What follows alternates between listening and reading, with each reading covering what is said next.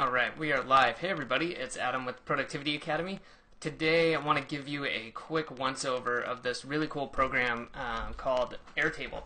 So if you haven't heard of this, I'm going to fill you in real quick on how you can put it to work pretty quickly. A couple of the ways that I use it and I really like it, and we'll kind of go from there. So if you haven't yet, you can sign up at productivity.academy/more.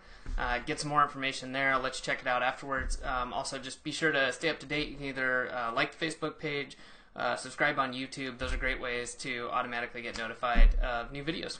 All right, let's dive into it. So I'm going to shrink down my screen here so my face isn't taking up so much space.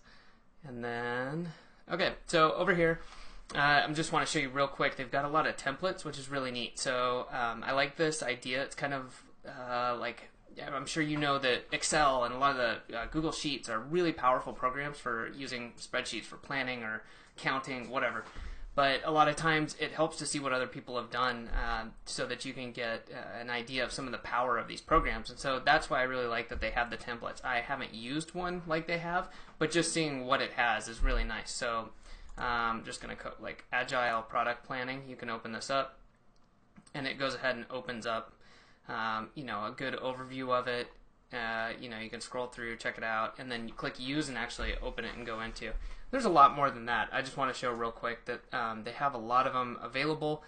They've also got some really neat videos that go through and talk about like the blog editorial calendar, about the ways you can arrange and link within. So pretty powerful. They call, like, when you start this, like the one area, so you have like your home screen with your little buttons that take you in, and each one of those is called a base, and then you have tables within that. So for example, here would be table inside of a base. So this screen includes is one base, and I could create another empty table, call it table 2, and now I have 2 tables in here. Okay.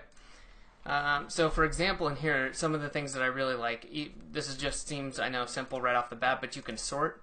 So let's see, I want to sort by name. No, I want to sort by group, since I've already made a few groups, and click apply. Okay, and it goes ahead and groups them, which is really kind of nice. Sorry, that was just a sort. If I do a group by, I can also do that and go ahead and break them out, which I must have, oh, look at me not putting a space in there. So anyways, record moved. All right, cool. So just some really neat features right off the bat. You can natively do attachments. Okay, this is really nice. So let's click here. You can just drop or add, which is really nice. Let's say too, I wanted to link to something. I wanted to call this, for example. I wanted to have different things in here like to-do list. Okay, I'm going to have thing 1, thing 2, thing 3. Could have some notes, whatever.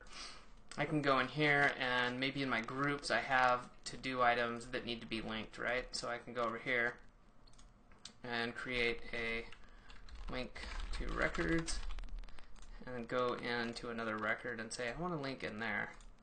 Okay, now this is pretty cool. So what you can now do is click add, and you can go in and link to these. So for example, I could link to several of these depending on however I needed these to be connected. Okay, and then when you go in here, let's say I didn't give these names just to keep this short, but item 1, group 1. If I wanted to go here and pop that open, it's nice. It gives you a nice summary of your data. Okay, so it's much more than just a spreadsheet, right? So you can go in here and have a lot of items. So that's kind of where the power comes from. Like in this template where we're talking about like blog editorial calendar, it sounds like, I'm just gonna have a spreadsheet with some info on it, but it actually turns out to be much more than that. So right now I'm using this for my high-level planning. Okay, so I still use Trello for some of the more actionable items where I have things automated and moving along. For example, contacting people, email sequences, things like that, or things I have an assistant doing. But then for myself with Airtable, I'm getting into it, and it's really good for internal linking to itself and keeping track of dates. And I'll show you why right here. So let's throw some dates in here. Gonna go just keep this stuff in November. Just gonna put some random dates in here. Okay, and now you can go with a different view. So you see over here it says grid view, and we can change that to a calendar. Alright, choose date fields. Okay, yep, want to use the date field. All right, this is nice. So I can go in here. I can have something that I'm using like a spreadsheet, okay, like this. And then if it has due dates, I can transform into basically a calendar and look at it this way. So to me, that's incredibly powerful, and it lets me easily manipulate things so I can see it how I need to see it, and then also keep things grouped though and organized on the spreadsheet level. So again, I can go in and edit or expand the record and get that same view, which is really nice. Let's see what else. You can also subscribe to a calendar. Just I forget what it's called exactly. I think it's iCal or whatever the format is. But for example, if you use Google Calendar, you could import like this into your as a calendar in Google Calendar and keep that up to date. So a lot of power there. Something else I want to mention is that you can make a form, which is nice. So you can create a shareable form that populates rows in your table. So you could fill out your row headers, and let's say you need to collect some data, you can just do that, click form, pop those on there, and send it out to people. So you can make it private or public, and then have that populate a database. It's really nice.